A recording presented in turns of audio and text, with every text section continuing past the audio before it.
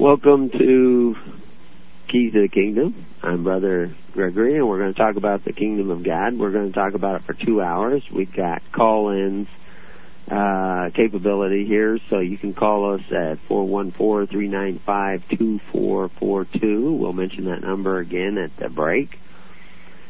We're talking about, can you be saved? Are you saved?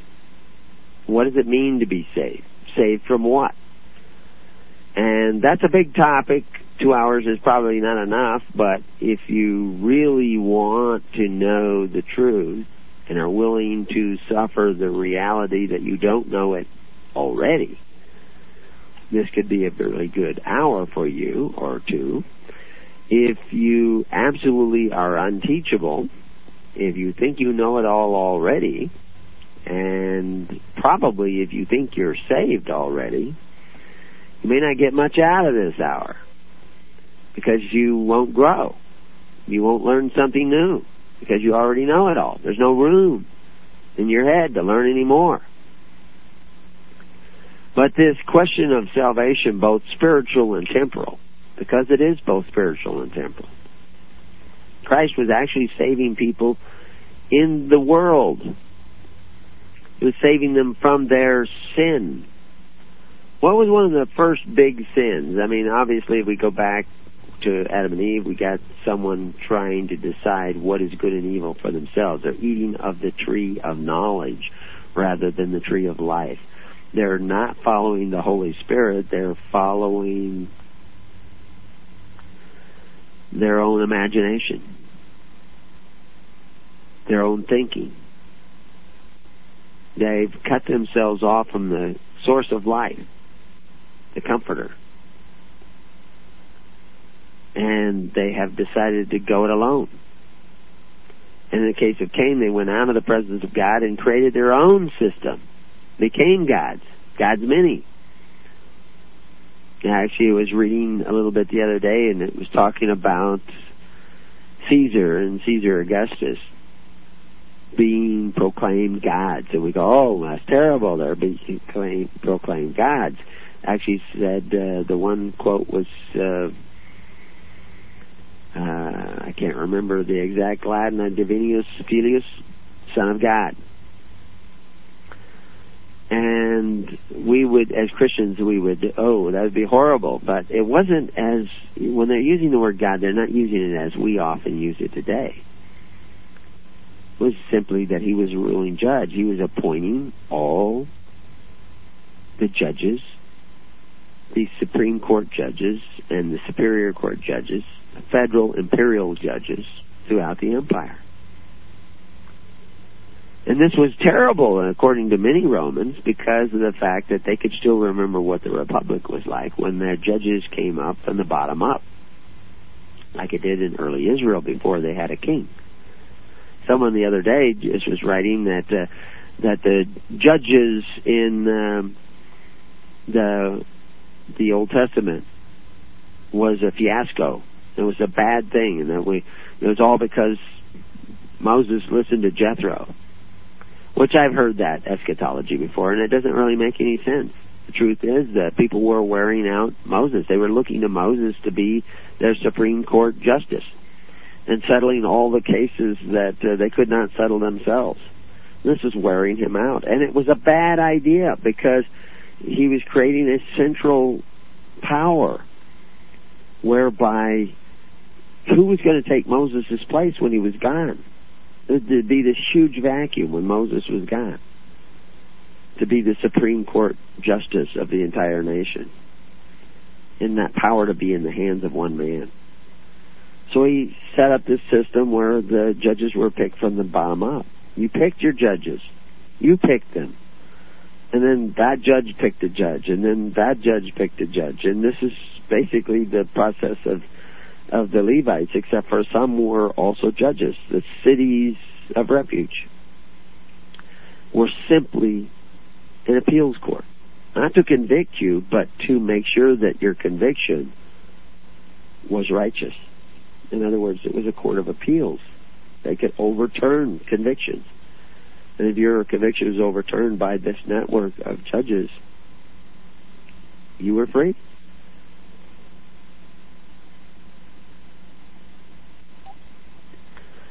So, but that's another subject, being saved.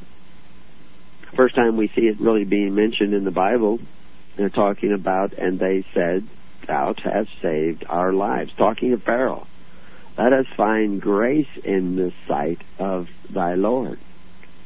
Talking about the Pharaoh again. He was Lord. And we will be the Pharaoh's servant. This Lord and being servant was being a subject of a ruler.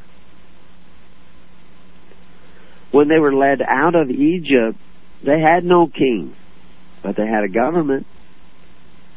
They had taxes. They called them tithes. They tithed to their leaders, their chosen ministers, according to their service. They had a network of charity to operate the government. And who was ruling? Well, God was ruling in their hearts, hopefully. But God was not always ruling in their hearts, and they made many mistakes. But when their biggest mistake came is when they went and had an election to elect somebody to fight their battles for them, to be their ruler, to be their king, to be their president, whatever you want to call it, doesn't make any difference. When they decided to decide that this man was going to have an exercising authority over us, that was called a rejection of God. And they needed to be saved from that sin, along with a lot of other sins, but that sin for sure. Because they keep going back and committing that sin.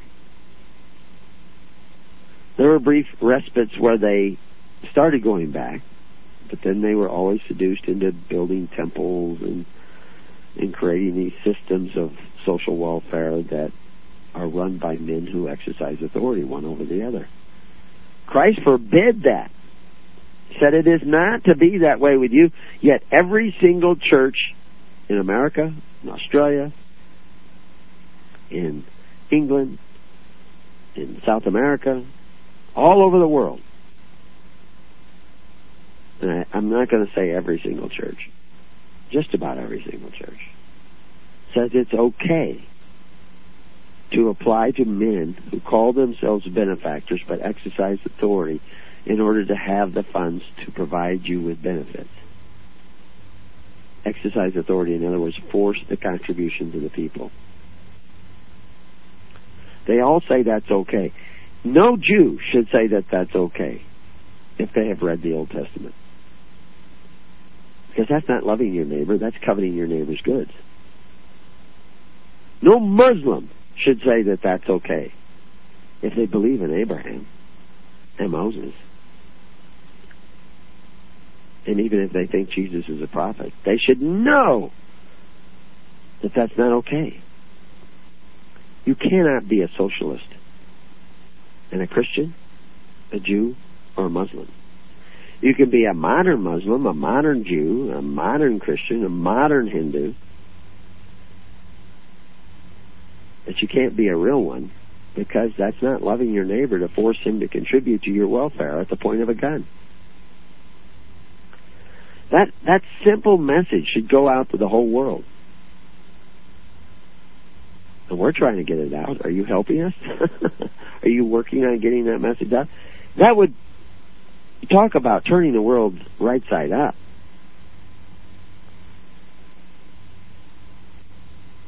But that only works for people who are willing to love their neighbor as themselves. And I mean really love them. Who's going to give them help that really helps. It only works.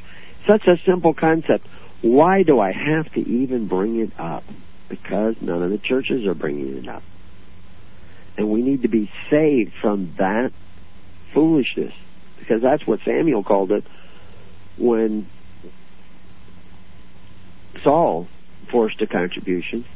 And what was he forcing a contribution for? A peace offering. What was that all about? Think about it. What was happening?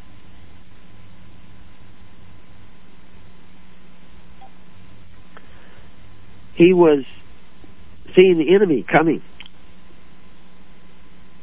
and massing an army. And he says, I need to get my army together. I need to have it well financed. I need to have provisions. I need to have everything I need to have to protect the people. Good cause. So I forced a sacrifice. That's what it talks about there. Forcing is like, what is he doing? Forcing is, what does that mean? He compelled the people to make an offering. He taxed the people. For that cause alone, he was told by Samuel he was foolish and his kingdom would not stand. He forced the people to contribute to a good cause. The end does not justify the means. You should not force the people to contribute to your welfare, to any of these things, because you open the door to tyranny. As you judge, so shall ye be judged.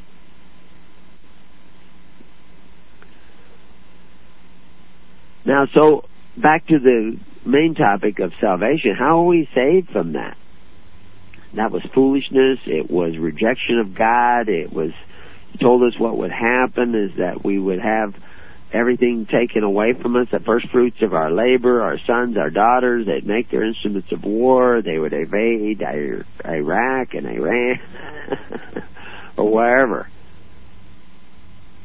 This is what they will do. It's going to happen. It is happening. It is happening because you've sinned. Now, can you be saved from that sin? You have to believe in what Jesus said. Stop coveting your neighbor's goods. If you want everlasting life, you have to keep the commandments. That means you can't covet your neighbor's goods. You have to love your neighbor as yourself. And this is the purpose of the church, is to provide the social welfare of the people through faith, hope, and charity. That is pure religion. That is the way religion is defined in the Bible by James. It's taking care of the needy through faith, hope, and charity. Not depending on the men who call themselves benefactors who exercise authority. You can't do that now. You have no system by which to do that now. You have to come together to do that. If you are not forming congregations for the purposes of serving that end, then you are not doing what Christ said. You are not a doer of the word. Now, I don't care if you form that network with us or form it with somebody else, but you need to be working on it somewhere. Because your churches are not doing it. They're making you feel like you are saved by not doing the will of the Father. They are preaching the gospel of Satan.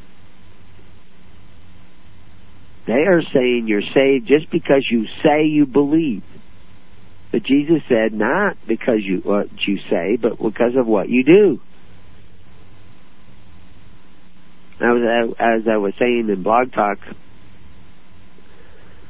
that this idea that you just say you accept Jesus into your heart as your personal Savior and boom, it's a done deal, only works if you really know who Jesus is and what he was really saying, and you're really accepting what he was saying and believing upon his message.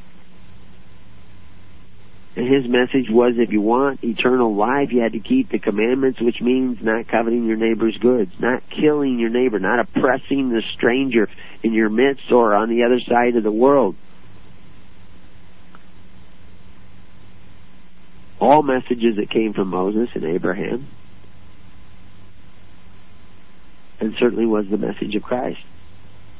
But your churches are saying, oh, you don't have to worry about that, nothing you have to do. If that isn't the Satan talking to you, I don't know who that is. Because that's not what Paul said. He was very specific that he had no agreement with unbelievers. When he's talking about your faith saving you, he's talking about the faith of the gospel of Jesus Christ. which was to love your neighbor as yourself and not force him to contribute to your welfare. As John the Baptist made clear, until John the Baptist, people were trying to force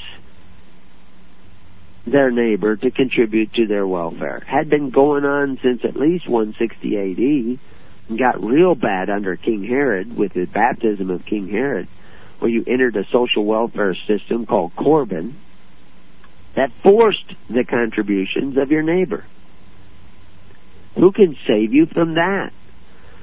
You have to forgive so that ye are forgiven. What does that mean? How far do we take that? How many people have said, I paid into Social Security, now they have to pay for me? Have to pay for you? But they're broke. Have to pay for you? They don't have any money. Should you send men out to beat them if they don't pay for you? Are you the wicked servant?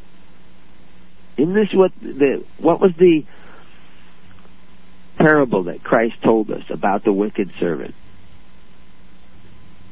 who went out and beat those who owed money to make them pay? But the good servant said, how much do you owe? This much? How much can you pay? This much? Okay. Pay half. That's a good servant. Christ is telling you how to run his government. So if you believe in Christ, that's what you want to do. So Social Security is broke. Call them up. Tell them you only want half your check. Well, maybe you can't do that. Okay. Work towards a place where you can do that. Strive towards a place where you can do that.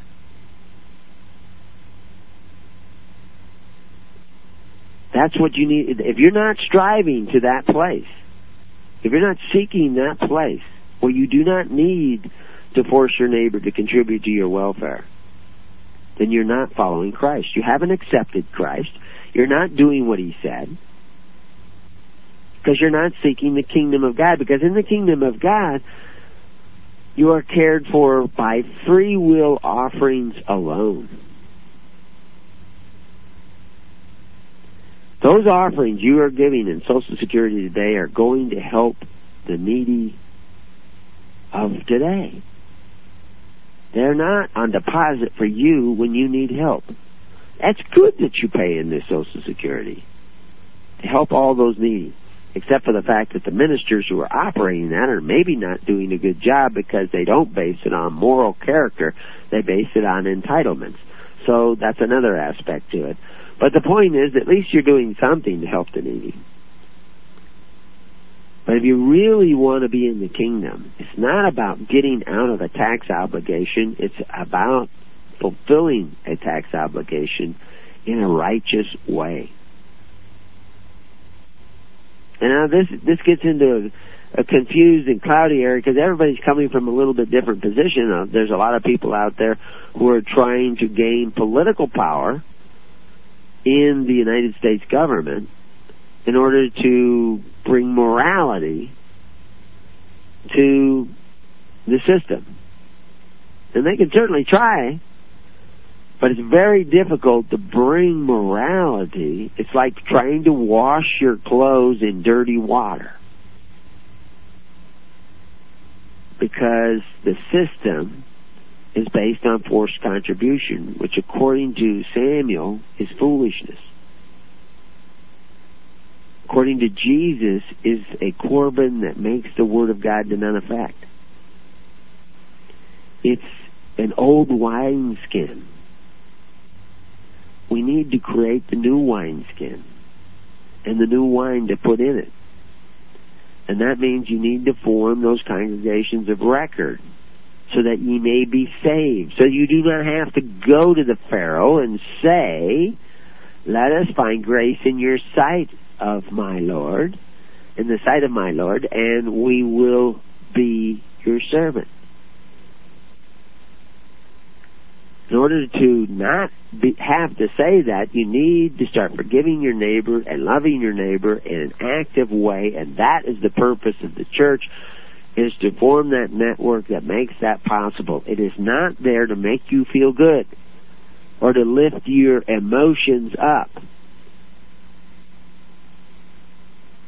He that believeth on him is not condemned, but he that believeth not is condemned already, because he hath not believed in the name of the only begotten Son of God.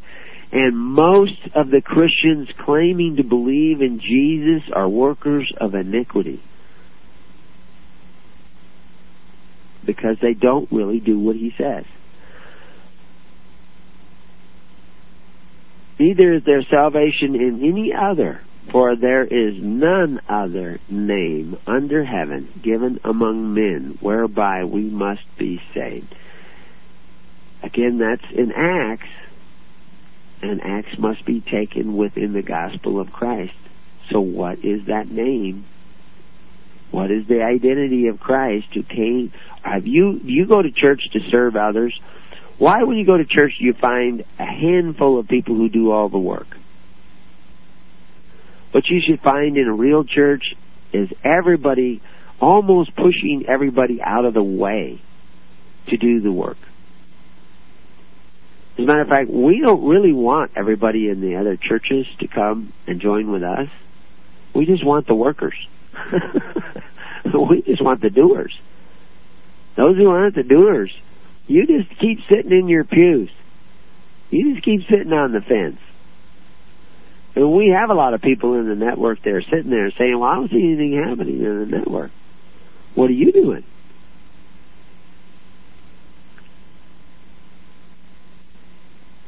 In Luke 18:42, we see Jesus saying, receive thy sight, thy faith has saved thee. Christ was a conduit for healing. And faith. Now, what is faith? Is faith that power to be saved? You know, this word faith, it's actually fairly consistently translated. It appears, over 240 times in the Bible, in the New Testament, and it's almost always translated faith. It is translated fidelity, and also them that believe, and belief, and assurance in one place. But it means conviction of truth of anything. It is that you believe something to be true. And when they were believing in Christ, they were believing in what he was actually saying that they should do. They were saying, I believe that that's right, that we shouldn't force our neighbor to contribute to our welfare, that we shouldn't beat our neighbor up if they don't have enough to pay into our welfare system, and that we should forgive debt. So, is anybody out there trying to pass a law in the United States, if anybody can't afford to pay Social Security, they don't have to pay it? And we'll just do without? But no, what everybody's doing is running us into unbelievable debt. And the same thing is going on in all the other countries. But anyway, when we return to Keys of the Kingdom, if you want to make a phone call, you can, and that number is 414-395-2442. 414-395-2442. Be back.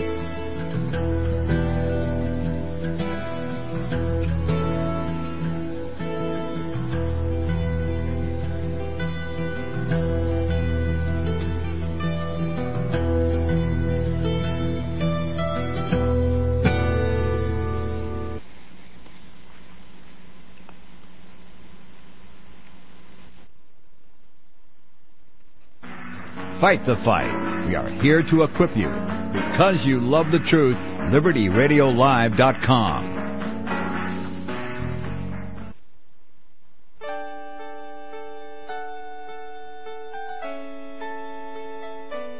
The program you are listening to is 100% sponsored by you, the listener, on this First Amendment Rights Media channel. You will notice that there are few commercials on this radio network. There's a good reason for that. corporate advertising dollars come with strings that limit program content.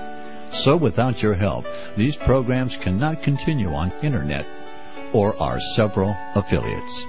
If you benefit by the educational law programs, we ask you to give. If you are admonished or nurtured by the Bible and ministry programs, we ask you to give.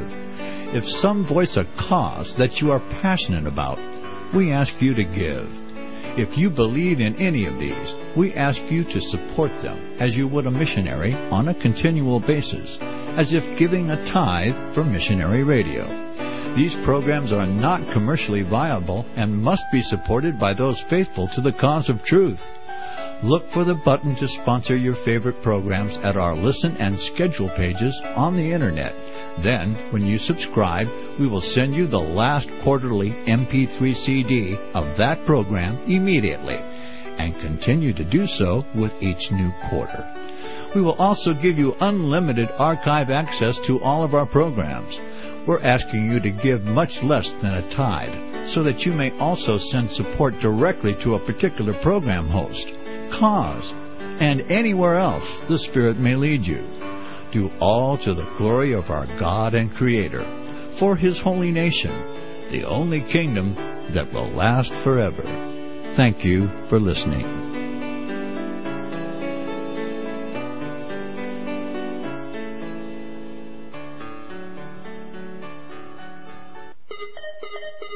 Now listen to me. The Bible says, render unto Caesar that which is Caesar's. I want you to know that a corporation is Caesar. Government takeover of the church. This DVD is the most powerful tool we have for waking up those asleep in the pews. The Scripture calls for His people to come out of her. The corporate church is the apostate church, the whore that rides the beast. Make copies and give them away to your corporate church friends and loved ones. The truth will make them free. They will watch the DVD, Government Takeover of the Church. Who will tell them if not you? Get this DVD for a donation of $25 from LibertyRadioLive.com. Order online today or call 559-781-3773. Now listen to me.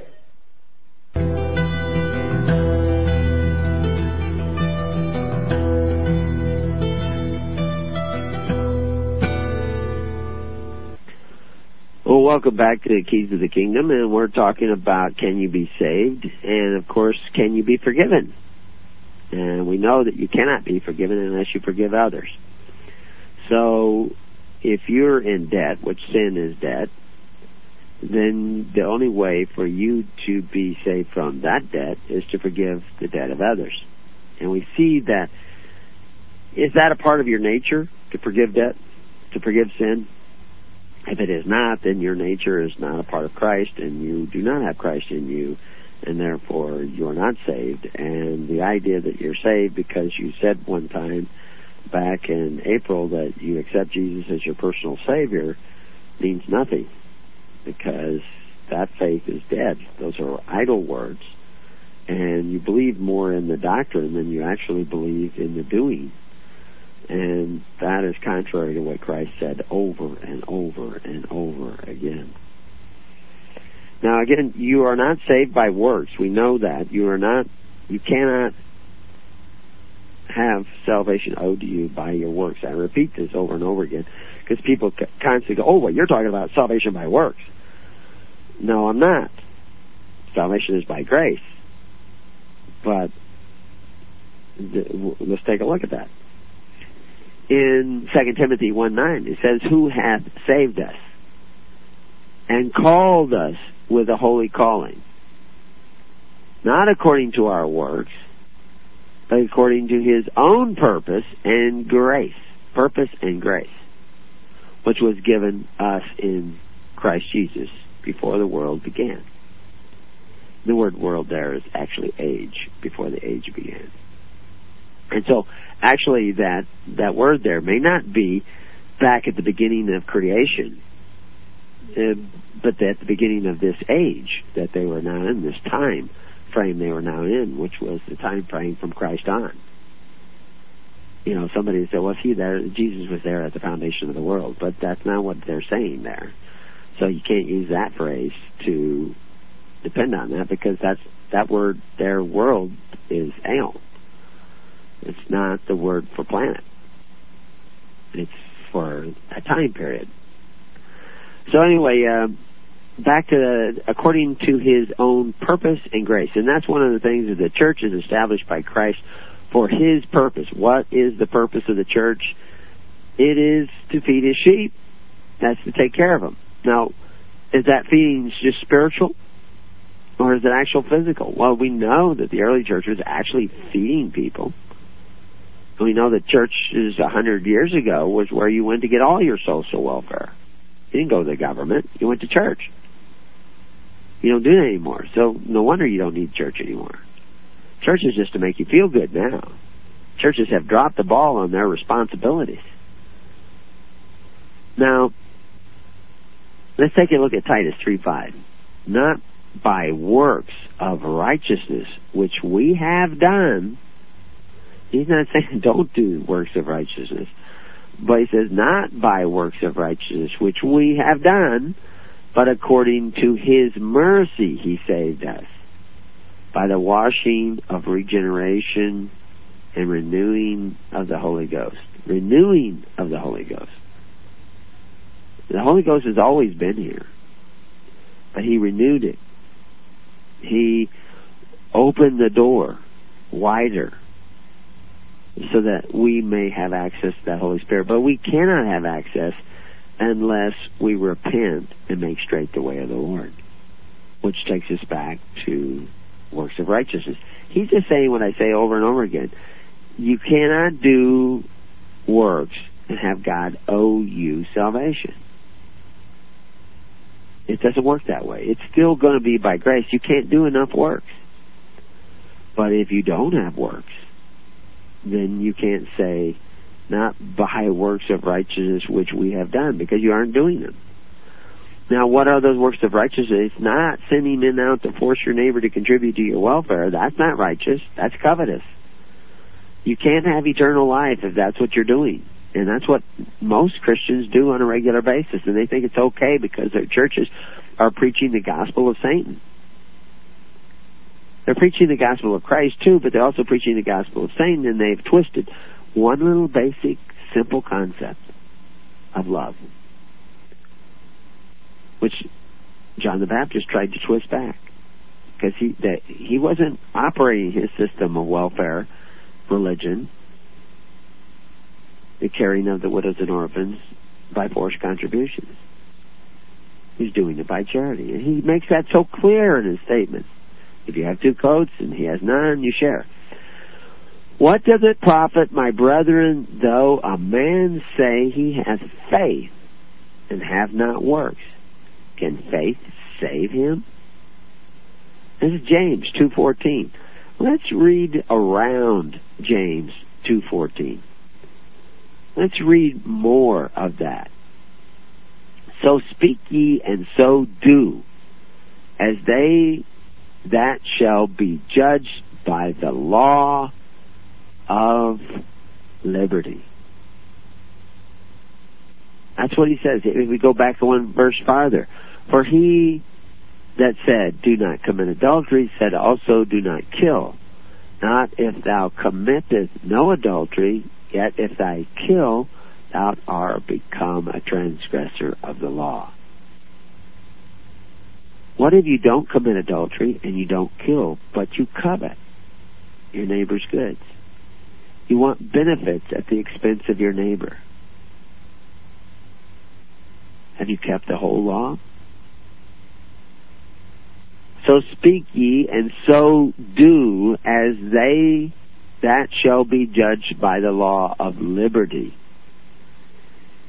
For he shall have judgment without mercy that hath showed no mercy. And mercy rejoiceth against judgment. So if you think it's okay to beat your neighbor, to force him to contribute to your welfare, then you should be beat too. If you are taking benefits from the government of the world, you must think that's okay because that's the way they operate. I think that's okay that they operate that way, but I don't think it's okay with Christ, and I am a servant of Christ, so therefore I cannot be a part of that. I cannot simply separate myself without seeking first the kingdom of God and His righteousness. So I must pay 10, 20, 30, 40, 50, 60% income tax. Everything I have, I am offering up so that ye will build and seek and strive to be that kingdom of God that Christ preached. And you must do the same. At least move in that direction. What does it profit, my brethren, though a man say he hath faith and have not works? Can faith save him?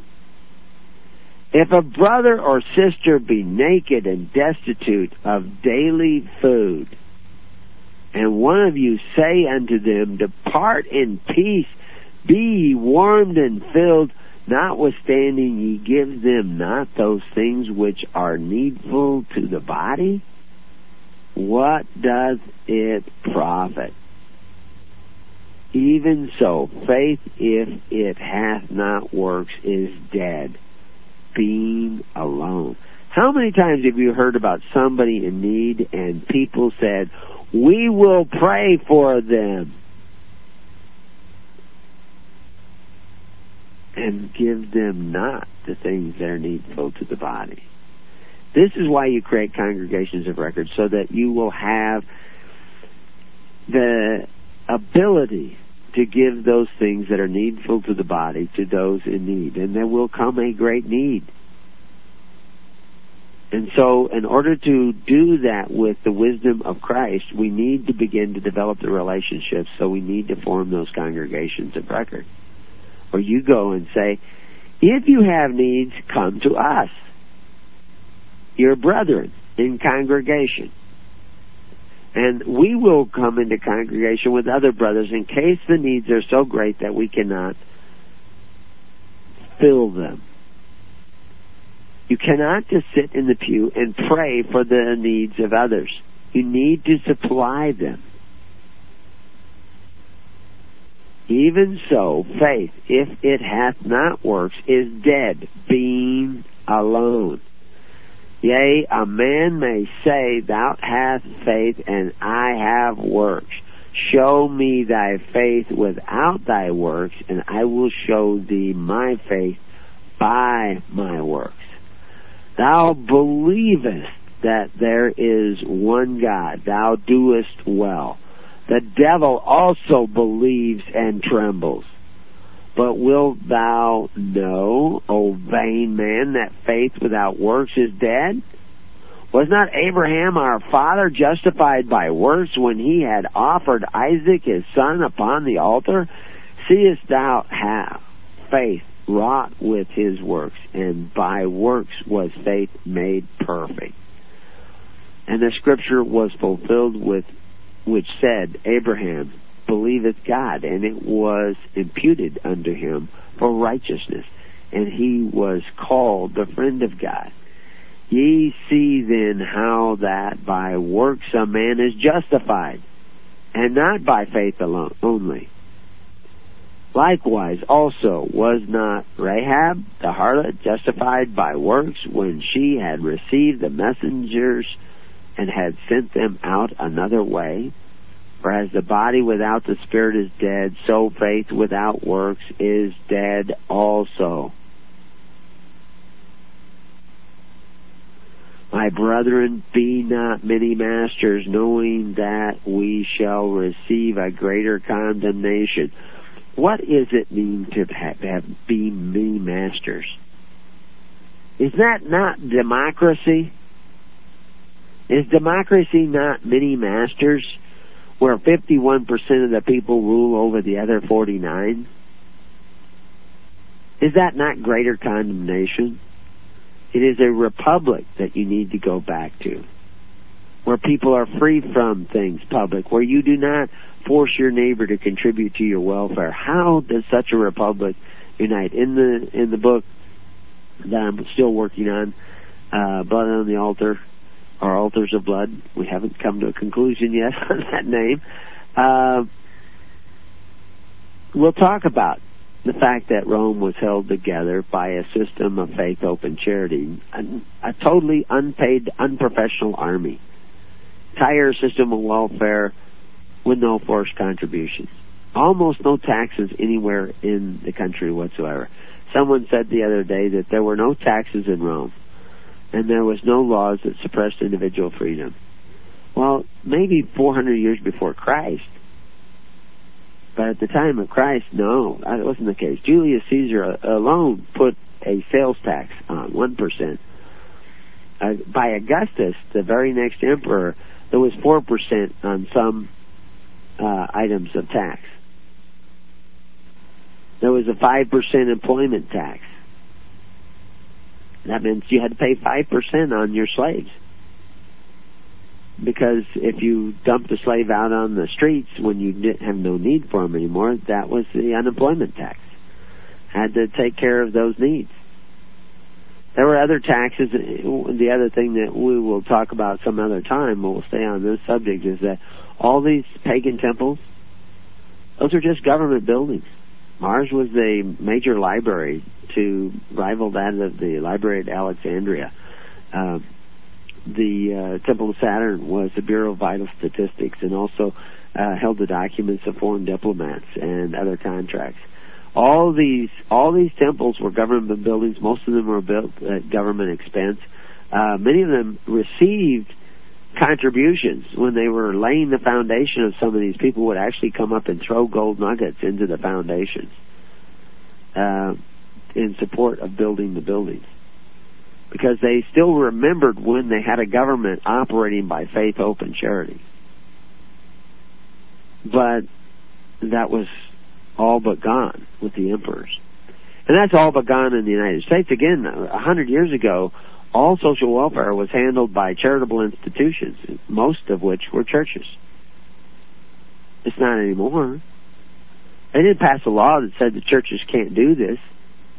They just said, hey, if you want to force your neighbor to contribute to your welfare, sign up for Social Security, because we'll make sure that they contribute and they pay their fair share.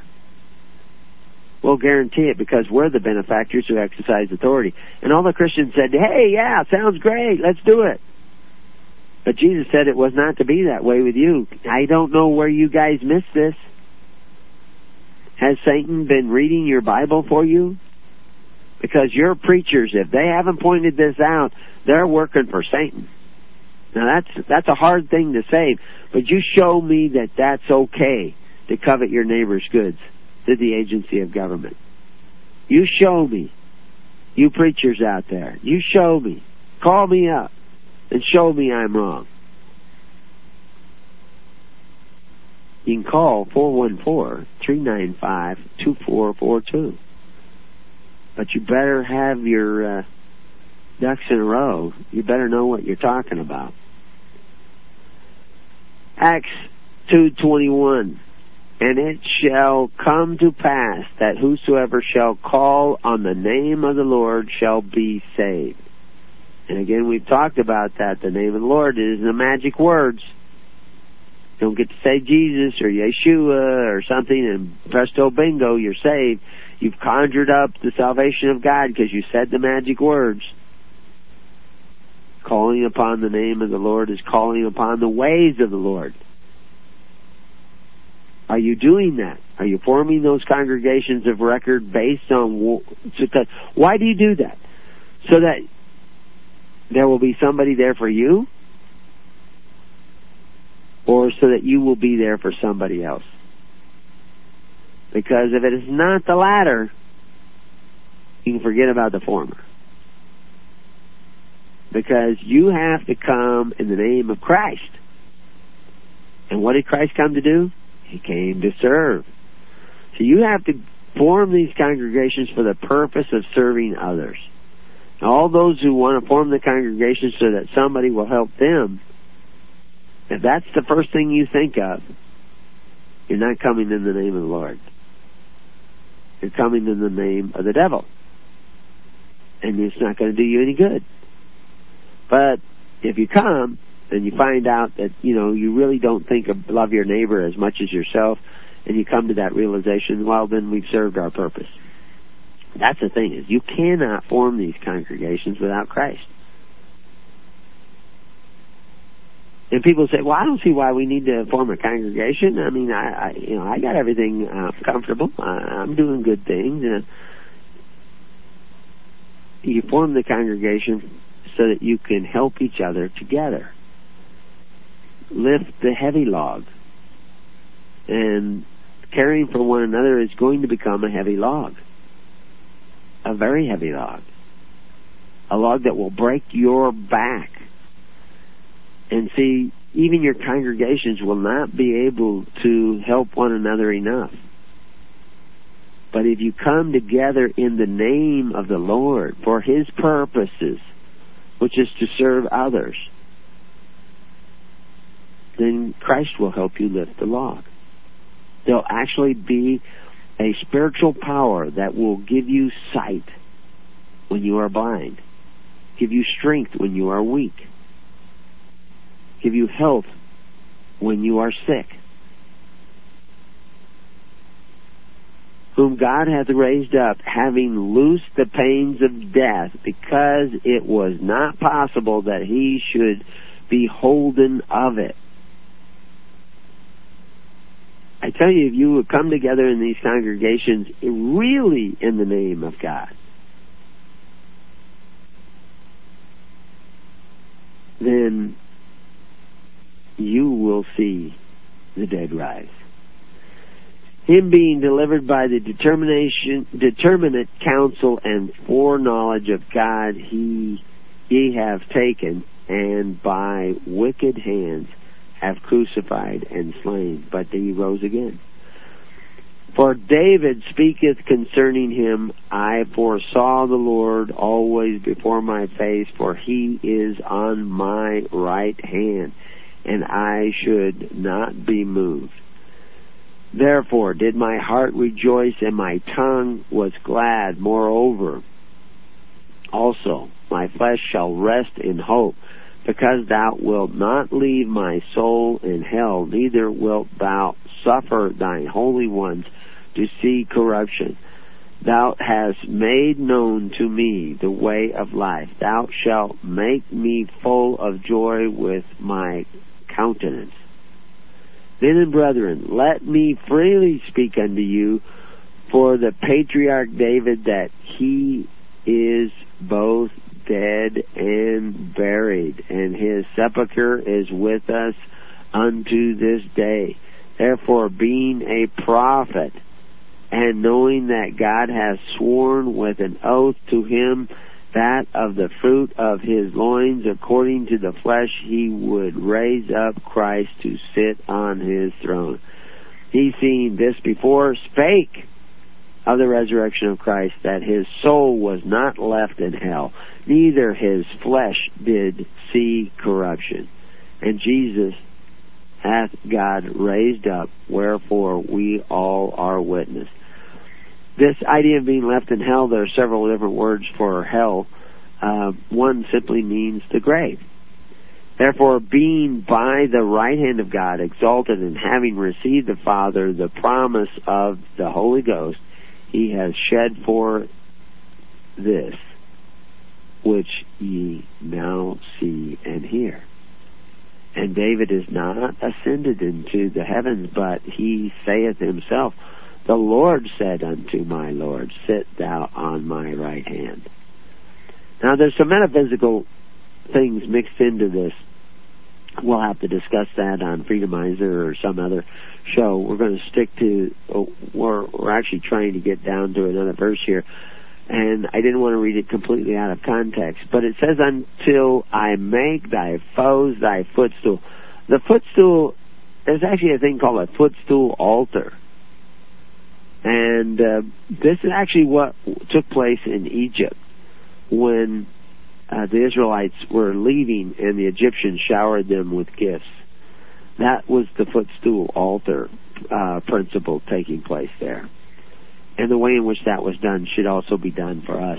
But here it comes in verse 36, it says, "Therefore let all the house of Israel know assuredly that God hath made that same Jesus whom ye have crucified for both Lord and Christ." Now that word Lord, remember at the beginning of the show when we were talking about how Pharaoh was Lord.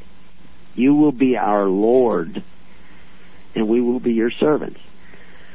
Christ was Lord. Christ was King. Christ was the anointed, the Messiah, just like David. That's why he's talking about David and sitting at this right hand of God's throne. Christ was king. These are the ones who say there is another king. They operated a government, but we don't see it as a government we think of today. We think all governments are based on territory. Governments are based on persona jurisdiction over the people. And the church has every right to the territory in America as any other government, such as the states or federal governments. Maybe even more so if we properly organize the church, because we were here first. But it's a government that operates by faith, hope, and charity. There are places in Romania and Bulgaria and in Malaysia where there are whole nations of people who are not a part of the governmental system of that area. They don't have this, they don't go to the government for their social welfare. They go to each other, and they operate by faith, hope, and charity. And there are other groups that are often within countries that do the same thing. They don't always operate by faith, hope, and charity. I mean, the mafia has a government, but they don't operate on faith, hope, and charity. And they often are violating the laws, doing contrary. But the early Christians were actually a viable republic in the heart of the Roman Empire, an ever-increasing state that depended upon a nation of people. That was their land, the people. We'll talk more about this when we return to Keys to the Kingdom. And we'll tell you how you can do something about that today.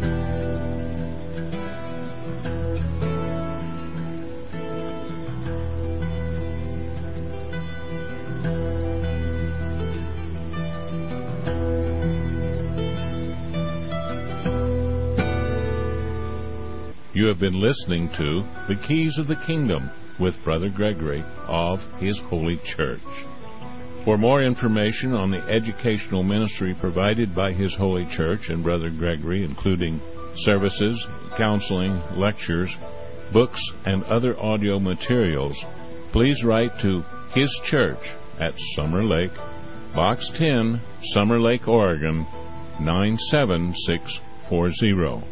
You can also find us on the web at www.hisholychurch.net.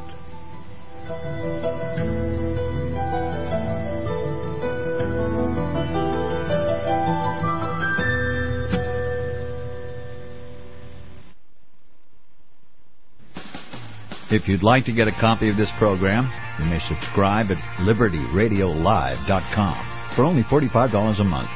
And you'll receive an MP3 CD weekly of all the First Amendment Rights Media Group programs. As a bonus, we'll send you a password for our audio archives online. That's a $15 value. Or you can request any month of any program on one MP3 CD for a minimum donation of only $20. Or any single program on tape, MP3 CD, or CD for only $15. You can do all this online at LibertyRadioLive.com. Just follow the instructions to make a donation or subscribe. Don't do Internet? Then call 559-781-3773, 559-781-3773, and we'll be honored to help you. Thank you from all of us here at the First Amendment Rights Media Group.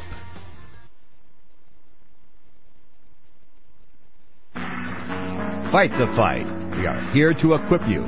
Let our motto be, don't tread on me. LibertyRadioLive.com.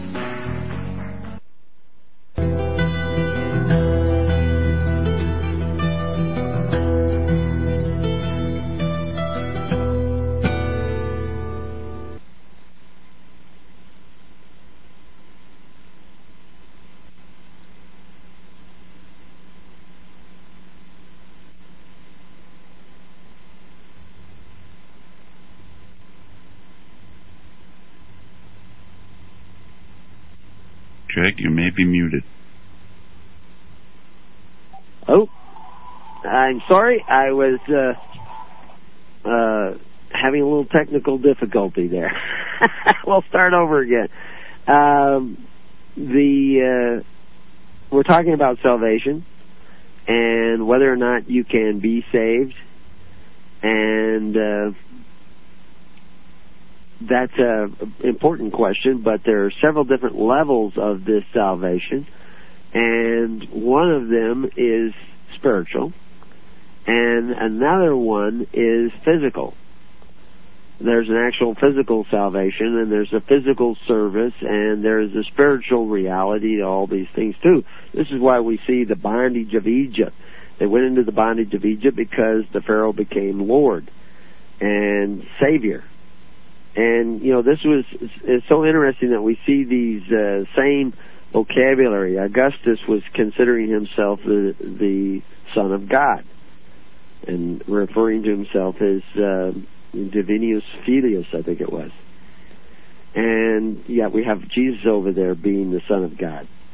And we have Caesar Augustus, Octavius, coming into Rome, referred to as the Savior of Rome. And that's what Augustus really means, Savior. And then we have Jesus over here being the Savior.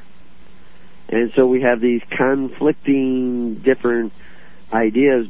Are you accepting Jesus as Lord or the kings of the world as Lord? Jesus' kingdom is not of their world. When he says of their world, he's specifically talking about a constitutional order or system of government, which was the government of Rome. We just saw the people of, or just about at the same exact time, the Pharisees and probably Sadducees as well were saying they had no king but Caesar. And Caesar hadn't conquered Jerusalem yet. Popular misconception. It had been invited in as a peacekeeping force, but it was there to determine who was the rightful king. That's why it was invited in. And here we see Pontius Pilate determining that Jesus Christ is their rightful king, accepting that, proclaiming that in an official Roman document in 3 languages. The Pharisees complaining about that, but Pontius Pilate being adamant about leaving that stand, which meant that if he was the rightful king, then his appointed princesses were the rightful rulers of Jerusalem, except for one of the last instructions that Christ had given them as the Son of God, as the Divinius Filius, was that they were not to exercise authority one over the other. So here you have the one pure republic left in the world, which is the church, saying that we're the government of the people, for the people, and by the people. We operate according to the perfect law of liberty, that all the tithes that you pay unto us are freely given. We will not force taxes, and yet we will strive to provide all the necessary benefits of the people through that faith, hope, and charity alone. Now, you want a free government, you have to have that. You have to have that. And the beautiful thing is you can construct that legally right now in the world while you're still a part of the world before it collapses. While you're still on Social Security, while you're still receiving disability, while you're still working in the system with the mark of the beast, you can do all these things, paying your tribute to Caesar, but you're building the righteous system of God. You can start that now, today, instantly. All you have to do is find somebody else who wants to go that way and gather together with them and say, let's work together to make a system that really sets us free by setting each other free and how we contribute to each other's needs. Now, right now, you're not completely out of the system. You're in the system. You're a part of the system. Maybe there's no other way for you to even exist. I had a guy write me this morning. He's been on SD or SDI or whatever it is, disability, for 30 years, I think he said. or for quite a few years. He's been disabled. Lives at his parents' house. How do I do this? I don't know how to do anything else. I don't know how bad his disability is, but the point is that I can't take him in. I can't take in everybody like that. But you can start doing something. I see all kinds of people on disability who have lots of ability. But if you're sitting around watching TV or playing on the internet all day, when I responded to him, he responded back almost immediately. Are you on the internet all day, or are you actually doing any work? You can do something. If you can punch the keys on the internet, you can do something. You can be seeking others, sharing our videos, sharing our audios with others. If all you can do is the internet, you got one finger that works, well, you could be doing that. You could be joining the network, the Living Network, by going to hisholychurch.org and joining the Living Network and saying, every day, send one message and say, hey, I want to be a part of something. Is anybody out there anywhere near us that wants to start forming together and working together? Once you make contact, then you call up each other, or you go visit if you're close enough. And say, let's work together. Let's start networking. This is a big, huge, giant internet out there, a big, huge, giant world out there. Let's see if we can't find others that want to seek the kingdom of God and His righteousness, want to create a network of people that care as much about each other as they do themselves. Now, that's kind of what the Amish have, although the Amish are a lot more diversified than most people realize. But at least they do take care of one another. That's what we're talking, as simple as that, except you don't have to have suspenders, a wide brim hat, and grow a long, funny beard. You can if you want, but that's not the essentials. The essential is that you have to love the righteousness of God and love your neighbor as yourself. Our doctrines are what Christ said, because it has to be according to His purpose. And He said His purpose. He didn't say, oh, I forgot to say something. Here, Paul, you say it for me. He didn't forget to say anything. Always read Paul in the context of Jesus Christ, and you'll be okay. Don't create new doctrines with Paul. You don't need any new doctrines. The doctrines are all there. The basics are all there in Christ's gospel. You don't need any more. Christ is sufficient. But you have to actually become a doer of the word, not a hearer only. So I know Paul's watching the chat room. If you've got anything going on in the chat room or any questions popping up, or they may be strangely silent again, or if any calls come in, I'll give that number one more time, 414-395-2442. We'll do that. We'll answer those calls. But we'll go on to looking at this idea in Acts 2:36. Therefore, let all of the house of Israel. That was one of the interesting things. Is remember one of the last questions that they asked the apostles, or the apostles asked Jesus before He left, was that, when will you restore the kingdom of Israel? You know, somebody wrote the other day that Israel has been around since even the time of Romans. Well, no, that wasn't Israel. That was Judea. Israel had divided and became Judea. It wasn't Israel anymore. And that is something different. And Rehoboam had failed to return the rights to be Israel back to the people. He said, my father whipped you with whips, I will whip you with scorpions. And they remained Judah. And Israel left. Or at least what was called Israel. I mean, a vast number of the people left. And they lost the inheritance of David. And restoring the kingdom of Israel is to bring all those people back together. Now, Israel is the place where God prevails, so everybody may not want to come back, but Christ was Israel. Christ was preaching the government of Israel, and He was, unlike Rehoboam, was saying, yeah, I'll give you your liberty back. When you got the baptism of Christ, you got your liberty back. You also got back your responsibility. You had to care for one another in faith, hope, and charity. Now, recently I heard a story about some people in China who were farming in a cooperative, and they were not having real good crops and everything, and they met together and they said, let's do it this way. And they made a contract where everybody farmed a particular area of the co-op, and they were responsible for the area, and whatever they produced was accredited to them as theirs.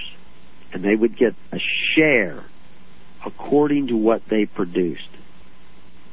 And they signed this contract, and they rolled it up, and they put it in a bamboo, and they hid it in the rafters of one of the houses. And why did they do that? Because that was against the law. This is communism. You don't do that in communism. In that contract, they had a little clause that if any of them was found out and thrown into prison or executed because they did this, the others would take care of their children for them. That was part of the contract, and they hid that contract. Well, of course, they had the greatest production in their cooperative farm that they had ever had once they started going to this method.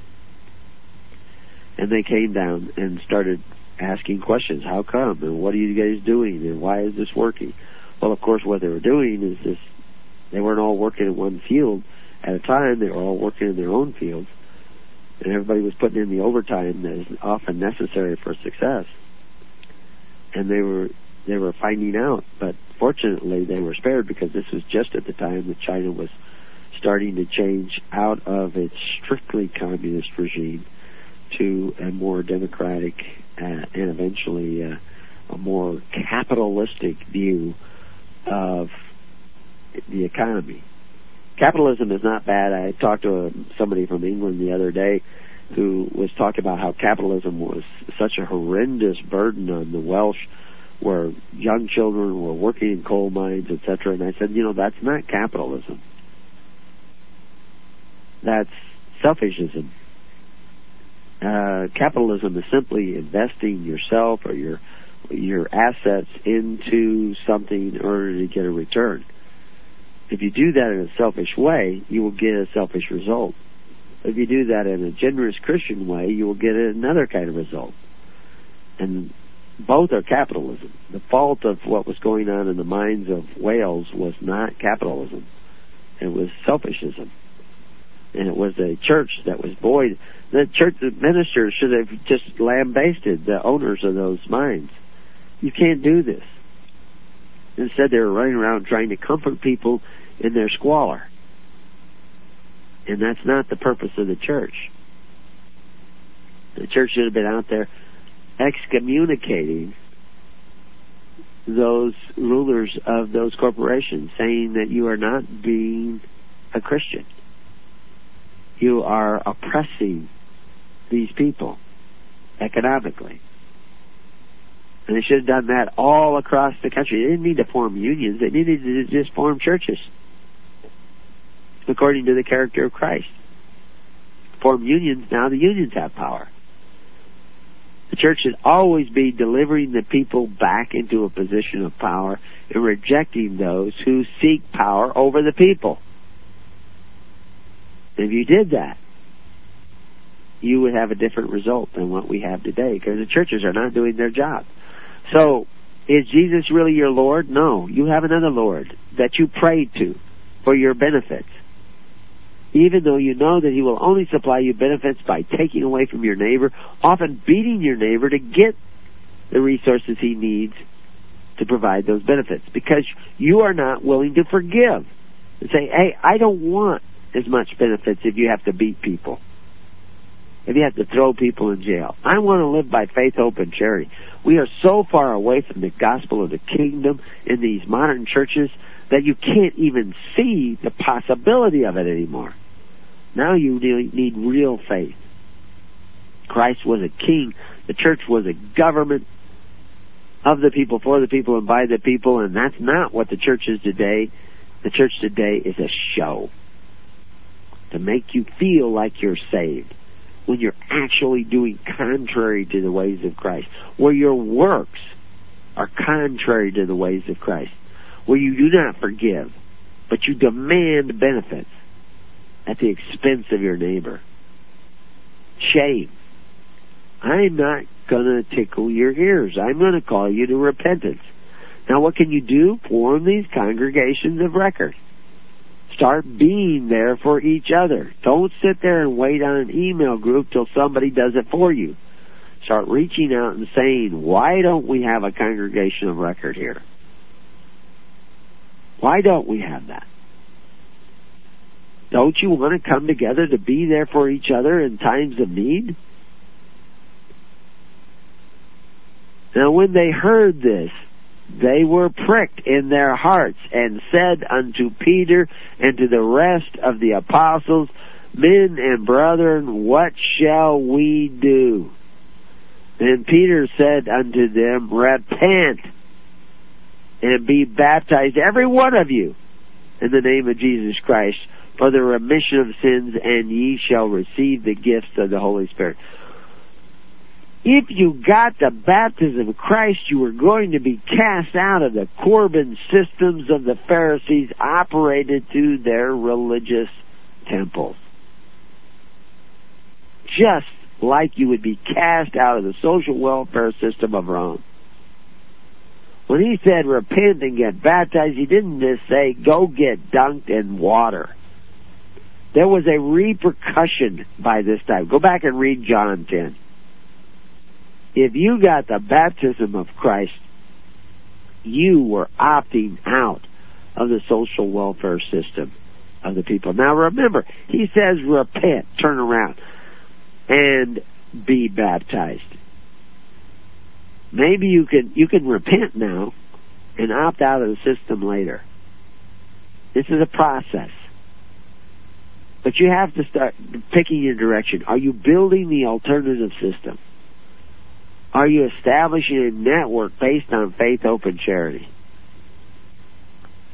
For the promise is unto you and to your children and to all that are afar off, even as many as the Lord our God shall call. I don't know all the people that will be in this network someday. You don't know them all. They're far off. I don't know all your children and your children's children. But that's what we need to do, is create a church based on what Christ said. A network of people, of congregations based on what Christ said. I know that's what we need. But you have to do it. It will not be done for you. It does not come through observation or listening to radio programs. It comes through doing. And with many other words did he testify and exhort, saying, Save yourself from this untoward generation. That's what we have today. A generation not going toward God. This conflicting generation, claiming to be Christians, claiming to be saved by Christ, saved by the blood of Jesus Christ, when they themselves are doing contrary daily, by policy, against what Christ said. You cannot have accepted Christ and be doing contrary to what Christ said. Thou shalt not covet. You are not living by faith, hope, and charity if you're living by benefits that are compelled from your neighbor at the point of a gun. That's not living by love. Then they that gladly received his word were baptized.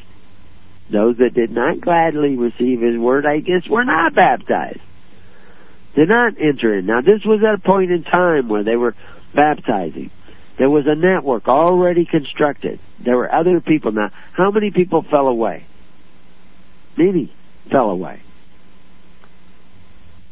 But they at least turned around. And there's a whole part on that. If we don't get to it in the second half hour here, we'll do it on the show later on this afternoon. And they continued steadfastly in the apostles' doctrine and fellowship, and in breaking of bread, that's dividing the bread as needed. That's sharing amongst themselves.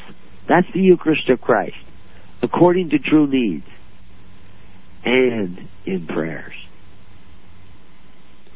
They prayed to God through their open prayers in church. I have a need.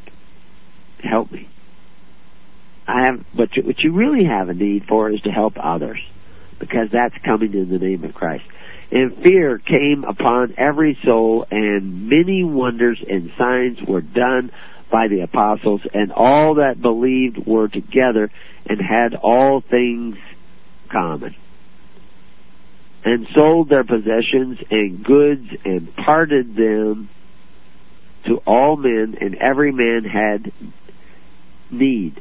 And they, continuing daily with one accord in the temple, and breaking bread from house to house, did eat their meat with gladness and singleness of heart. Now they were working daily in one accord in the temple, which was a government building. Now, who was selling property? Again, there was men like Barnabas, who was becoming a minister, because the ministers couldn't own anything in their own name. They had to own things in common. But they were delivering a people out of bondage, because they were providing a system of government where the government ministers operated by faith, hope, and charity. Peter could still come to your house and say, how much do you owe in taxes? In tithes, whatever you want to call it. And they would say, well, we owe this much because we made this much. And so 10%, 20% is this much. But I can't pay that whole amount. I can only pay this much. And Peter would say, okay, pay that, pay in full. Because that was the instructions of the king. Now, the other governments weren't doing that. But now this guy had a document that's saying that he had paid in full. The conflict of Christianity came when other people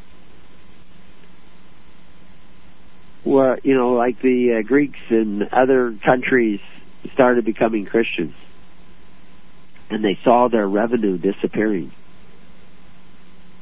because they were paying into this government that operated on faith, hope, and charity and the perfect law of liberty instead of the local governments that they had paid into before. And the local government said, hey, you can't leave. Well, we're not to that point yet.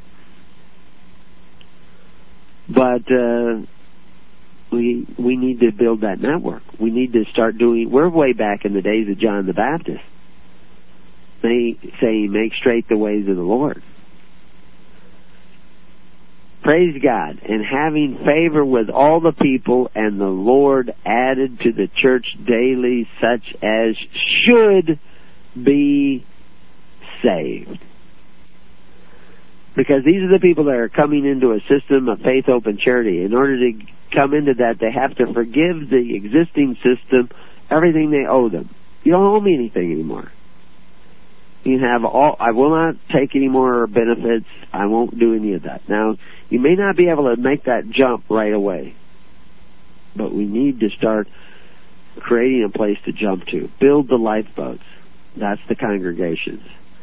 Every plank of the lifeboat is a member of that congregation. And that's what we have to start building. Matthew 10:22, and ye shall be hated of all men for my name's sake, but he that endureth to the end shall be saved. Endureth. You have to endure.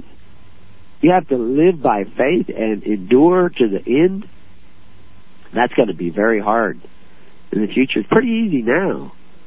In the future, it's going to get harder. Christ is not saying just believe, boom, presto, bingo, that you're done. No, he's saying endure to the end. This is what Christ is saying. Anybody telling you contrary to what Christ is saying is misinterpreting the message of Christ. And they're either doing that because they are gullible, foolish, or evil.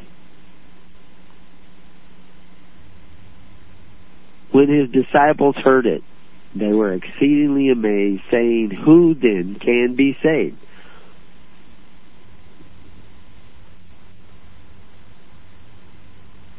In Matthew 19:24, he says, and again I say unto you, it is easier for the camel to go through the eye of the needle than a rich man to enter into the kingdom of God. Now that's the verse before that where he said, they were saying, who then can be saved? Jesus' response was, when he beheld what they were saying, said unto them, with men this is impossible, but with God all things are possible. So what were they talking about? This eye of the needle, and that's a big, long thing. There's a number of different interpretations. There is a door in some cities that was referred to as the eye of the needle because it was a really tiny door. In order to get a camel through it, you had to take all the stuff off of the camel's back and beat him and try to force him to go through there, which is almost impossible because of the way in which a camel bends down. I don't know if any guys ever did that very much, but it is possible that even a rich man can enter into the kingdom of God if he really unburdens himself from greed and lack of faith. I mean, that's what they fear, that they put their faith in their riches, and they're afraid to be without them.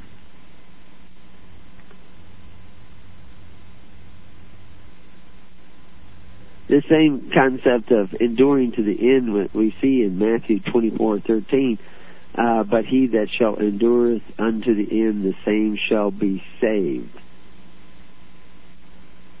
That's after we see in Matthew 24:11, he says, and many false prophets shall rise and shall deceive many.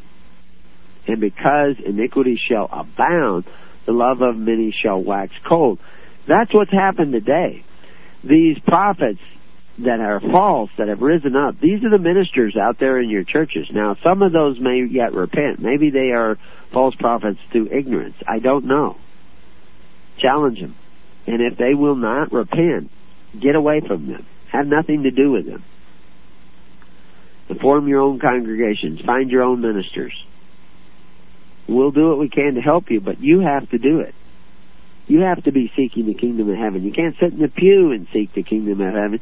You actually have to go out there and beat the brush and look for other people that have the same message of Christ written in their hearts and in their minds. Now, what is the iniquity that shall abound? This coveting your neighbor's goods is as if it's okay. It's right up there with adultery and murder.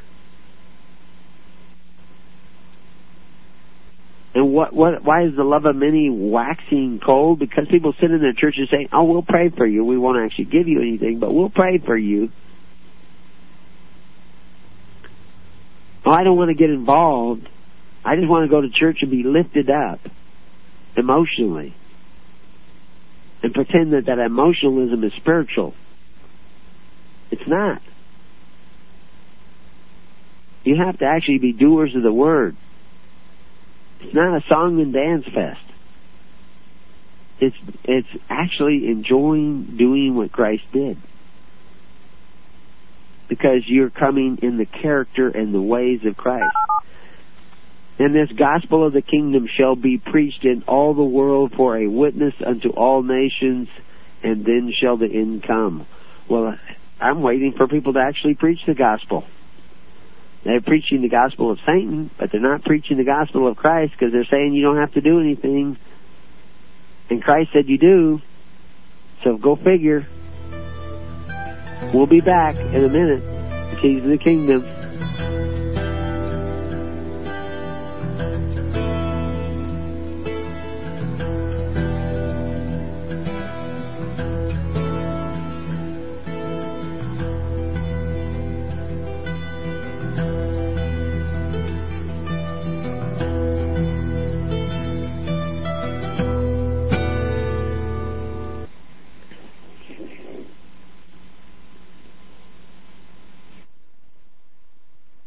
I pledge allegiance to the King of Kings, and to his kingdom come, on earth as it is in heaven. One holy nation, under our Heavenly Father, grace, mercy, justice for all.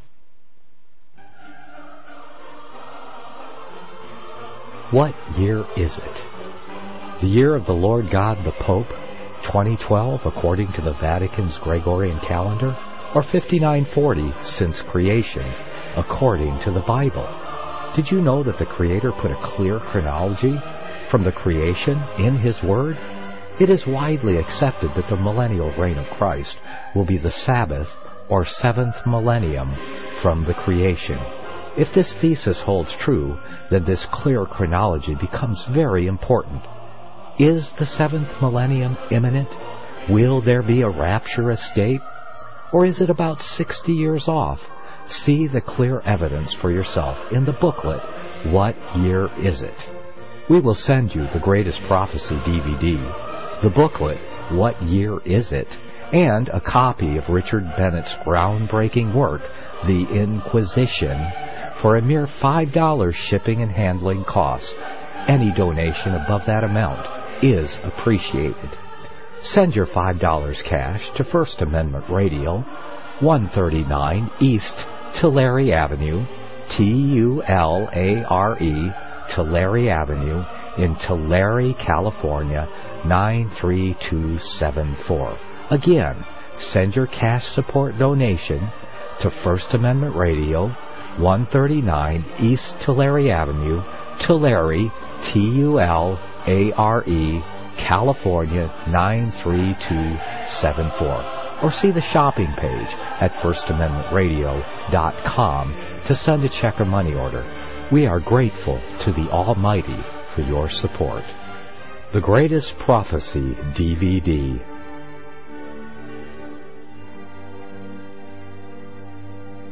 If you read the history books, the most often asked question to Southerners was this: why did you fight? And the most often given answer is, because you're here. In other words, the South did not invade the North invaded the South. Was it the Civil War or War of Federal Aggression? John Weaver sets the record straight in this DVD series on the Civil War from the Old Paths Christian History Conference. Was there a war to set the slaves free? Or was it a war to enslave us all? Get this DVD and judge for yourself. War of Federal Aggression. The truth seems strange only because we've been indoctrinated with a fiction. War of Federal Aggression. Get it today. Get this DVD for a donation of $25 from LibertyRadioLive.com. Order online today or call 559-781-3773. 559-781-3773.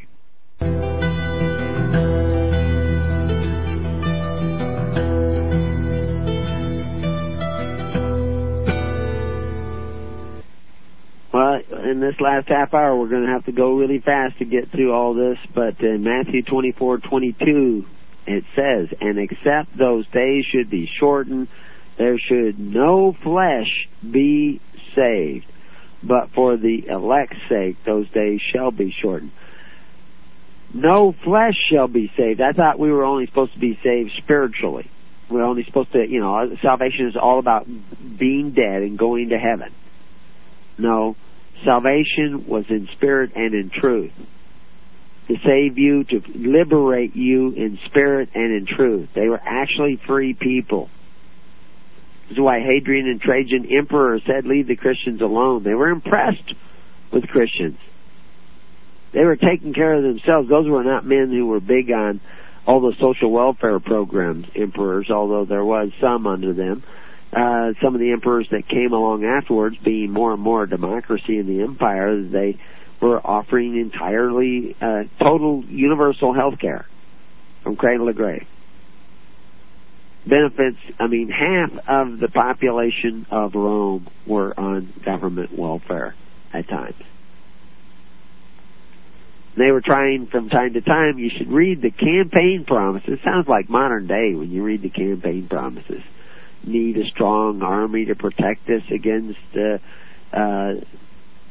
foreign enemies in these dangerous times, and all the other funds will be given to you in these welfare programs. And, of course, we want to return to family values. Well, you can't do that.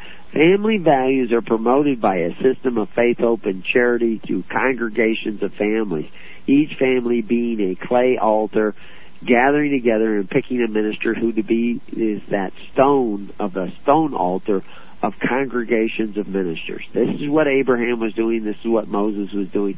This is what the early church was doing. And that is the only thing that promotes family values. is a system that operates on faith, hope, and charity, and the perfect law of liberty. So anyway, the purpose of Christ's message was not just to have all you guys dead and the world abandoned. Our job is to exercise dominion on this planet. The devil wants to think that your salvation is after death. Your salvation is now, so that you will live now, so that your children will live now, and your children's children, and that your days will be long upon the land. This is the salvation of Christ. It's focusing on salvation after death. That's satanic. Don't worry about tomorrow, Christ says, right off. Today. Kingdom of heaven is in the moment. And if it's in the moment, in the life that you live today, in the flesh, tomorrow will take care of itself. That's why he almost never talks about it. He talks about what to do today. Not coveting your neighbor's goods, not beating up your neighbor to contribute to your welfare, not sitting idly by and doing nothing, but being a doer of the word, seeking righteousness, enduring to the end. This is what Christ is talking about. I don't know what you guys are talking about. Luke 1:71, that we should be saved from our enemies and from the hand of all that hate us.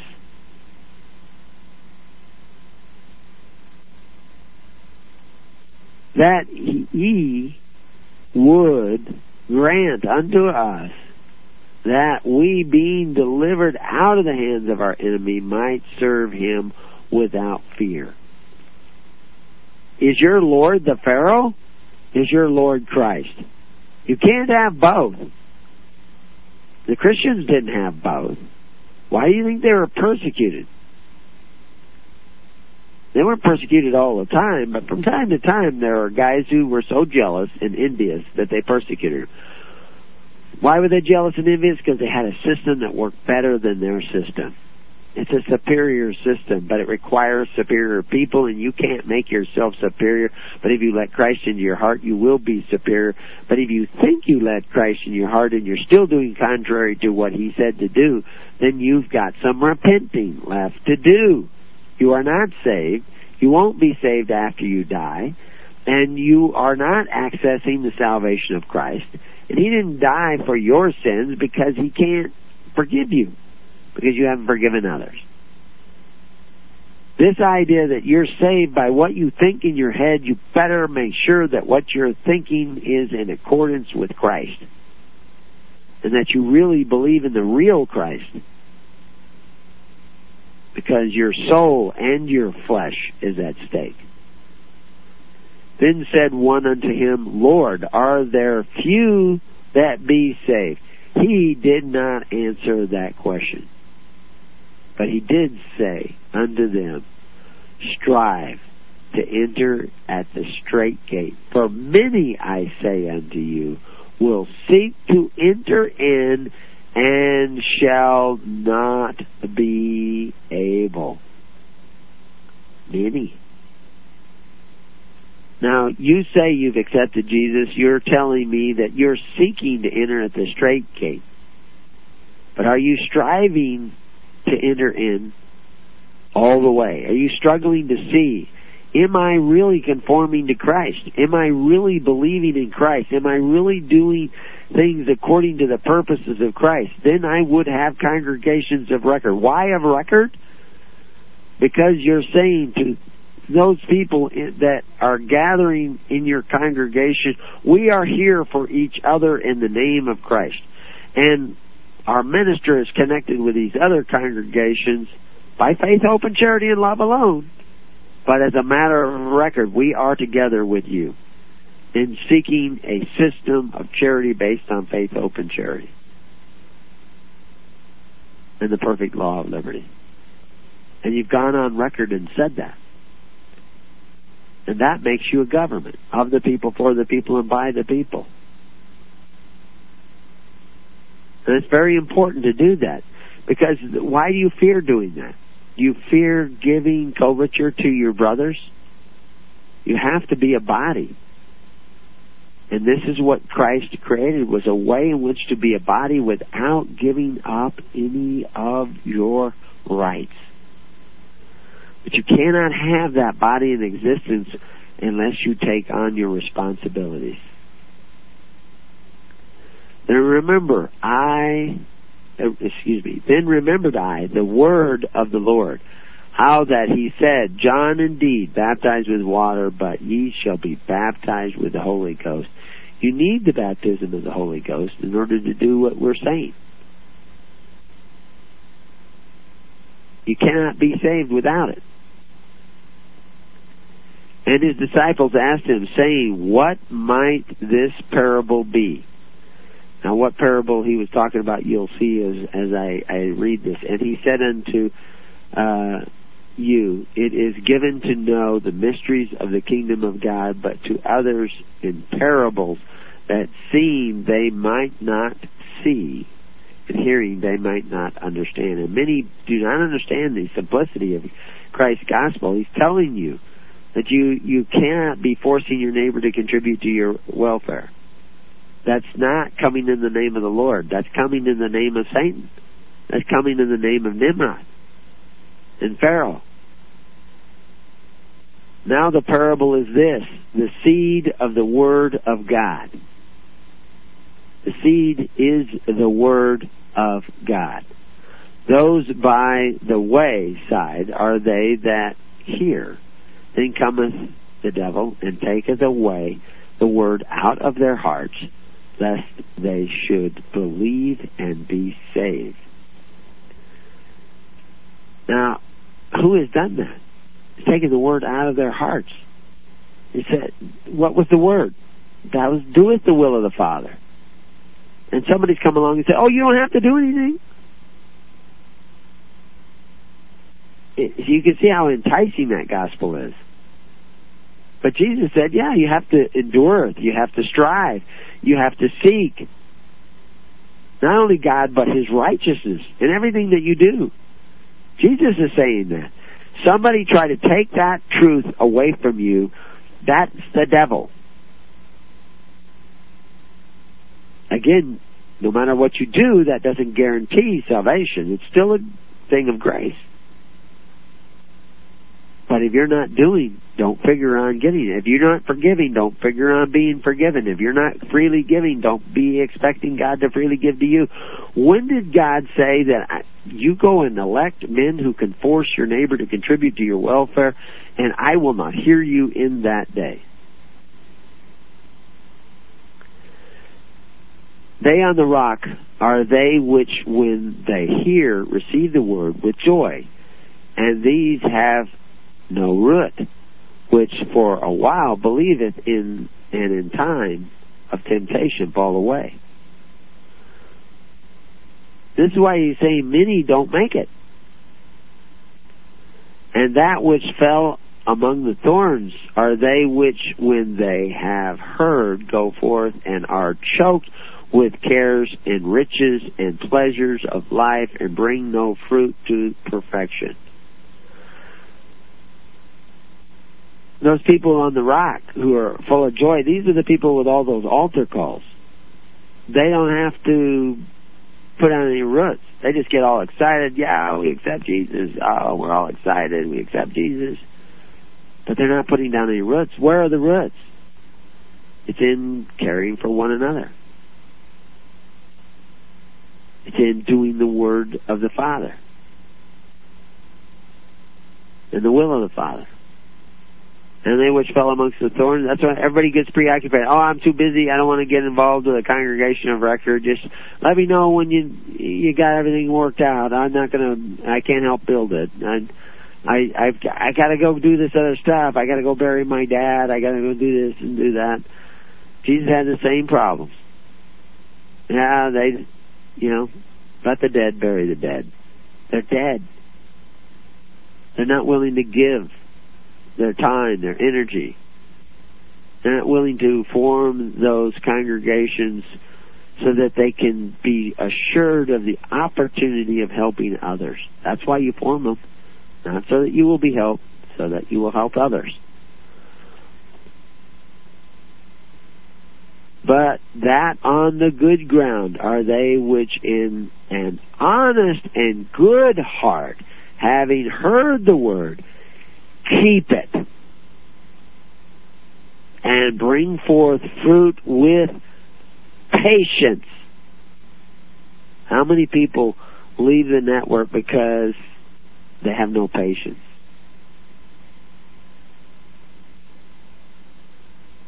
Or insufficient patience to bear fruit. You have to hear the word. Be joyous in that. With an honest and good heart. Which means you have to take a look at yourselves. No man, when he hath lighted a candle, covereth it with a vessel, and putteth it under a bed, but setteth it on a candlestick, that they which enter in may see the light. How many of you see this message as important, as valuable to your salvation and to the salvation of others? Then let's get the message out. Let's put it up on a lampstand. For nothing is secret that shall not be made manifest, neither anything hid that shall not be known and come abroad. And take heed therefore how ye hear, for whosoever hath, to him shall be given, and whosoever hath not, from him shall be taken even that which he seemeth to have. You have life because God has given it to you. Are you spending that life in His service? If you do not, your life will be taken away. If you do spend your life in His service, more life will be given unto you. That's how you deal with the salvation after this life, when you face death, as we all will face death. It's not just words. It's doing. You have to be putting that candle up on a lampstand and working to bear fruit with patience, with a good heart, an honest heart, and keeping the word from the beginning to the end, including, thou shalt not covet thy neighbor's goods. When a symbol unmoors itself from what it symbolizes, it loses its meaning. It becomes ineffective. That is what people have done with the name of Jesus Christ. The name Jesus Christ symbolizes who He is, and you have unmoored it from what He said you must do. The Corban of the Pharisees makes the Word of God to none effect. Are you building the Corban of Christ, which is the Church of Christ, which is the congregations of those that love Him and show that love by loving one another? Someone sent me 5, I don't know if these are rules or whatever, but I'll read them and then we'll make comments on them in the last hour. Unless there's any questions that come up in the chat room or any phone calls that come in, we'll deal with the last few minutes of our show on these 5 items. Number 1, you cannot legislate the poor into prosperity by legislating the wealthy out of prosperity. That is contrary to the ways of the kingdom. The sin of Sodom was in the time of affluence. They did not strengthen the poor. The wealthy must give so that the poor will become stronger. And the only way to do that is to give through those who give as Christ gave. What one person receives without working for, another person must work for without receiving. Do not muzzle the ox. That's Old Testament. Isn't that a laborer worthy of his hire? All of his hire. You are not in a Christian nation. You haven't been in a Christian nation for centuries. A nation is a people. Those people who want to go the ways of Christ need to start coming together so that they can turn around and head back towards the ways of righteousness. Number 3, the government cannot give to anybody anything that the government does not first take from somebody else. That's socialism. That's antichrist. That's coveting your neighbor's goods. And through covetousness you have been made merchandise. You are now sold as merchandise, and you are surprised? What is the answer? Stop praying to such governments. Start forming a government where you can pray for needs and helps and assistance, and it will come to you by faith, hope, and charity in the perfect law of liberty. So simple, but you have to do it. You cannot multiply wealth by dividing it. You multiply wealth by giving it away to those who will work and strive and endure in patience. That's the kind of people you need to be gathering with. And that's not the kind of people we find in all the churches of the world or the synagogues of the world or the mosques of the world. This message can go out to all of them because it's the message of Christ. I don't care if they call themselves Christians. I want to see the fruits of Christianity in their life. Number 5, when half the people get the idea that they do not have to work because the other half is going to take care of them, and when the other half gets the idea that it does no good to work because somebody else is going to get what they work for, that is the beginning of the end of any nation. That's already happened in the world today. That's what happened in Rome. It rose to its prominence in the Mediterranean, its seemingly invincible power, based on free will offerings, no taxes, honor, justice, tending to the weightier matters. Everybody was expected to do this.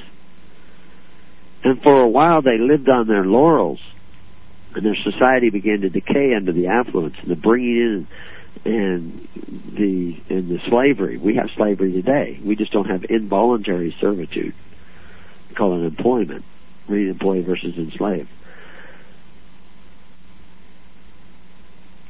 They rose to that power because all the other countries in the Mediterranean had become socialized tyrants. And the people became nothing more than merchandise and oppressed. And it was all different countries at different stages, but that's the direction they went in.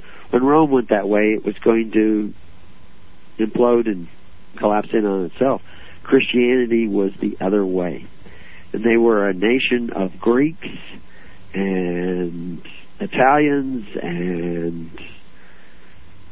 Jews and what have you that learned to operate this viable republic in the heart of the Roman Empire, and they extended way beyond that, and it lasted for almost 1,000 years.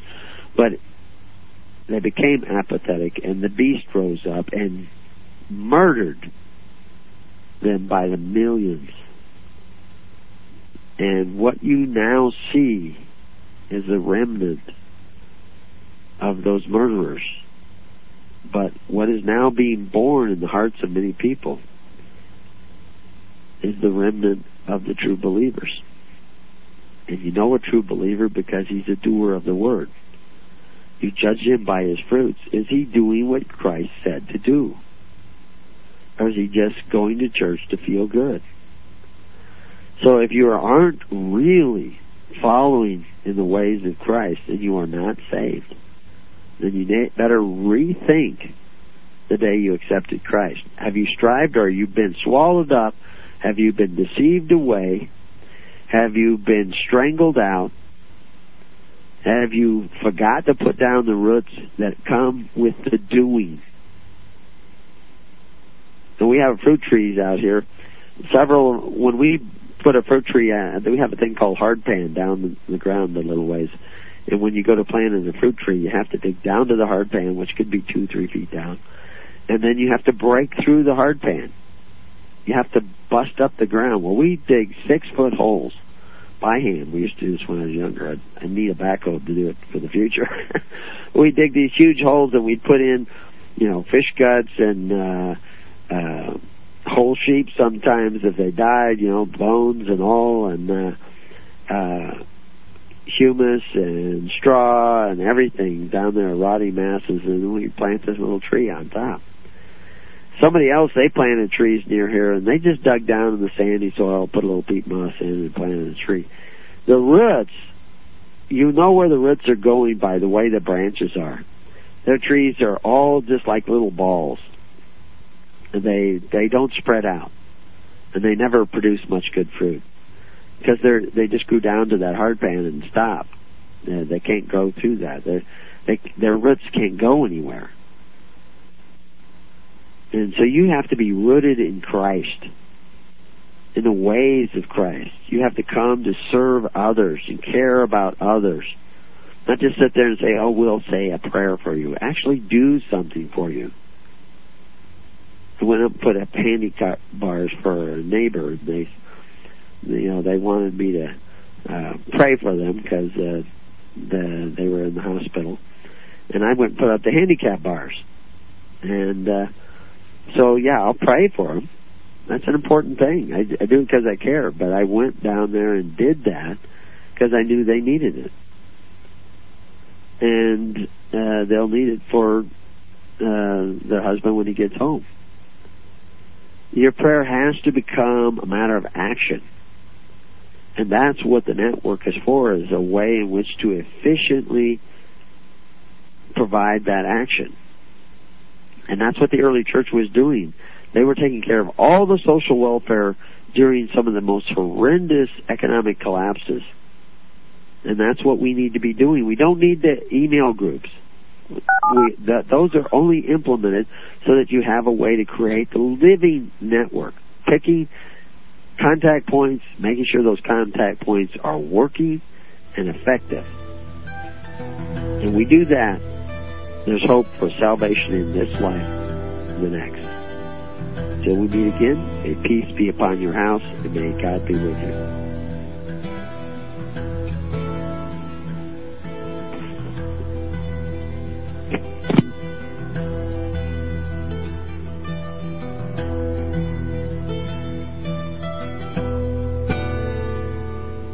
You have been listening to The Keys of the Kingdom with Brother Gregory of His Holy Church. For more information on the educational ministry provided by His Holy Church and Brother Gregory, including services, counseling, lectures, books, and other audio materials, please write to His Church at Summer Lake, Box 10, Summer Lake, Oregon, 97640. You can also find us on the web at www.hisholychurch.net.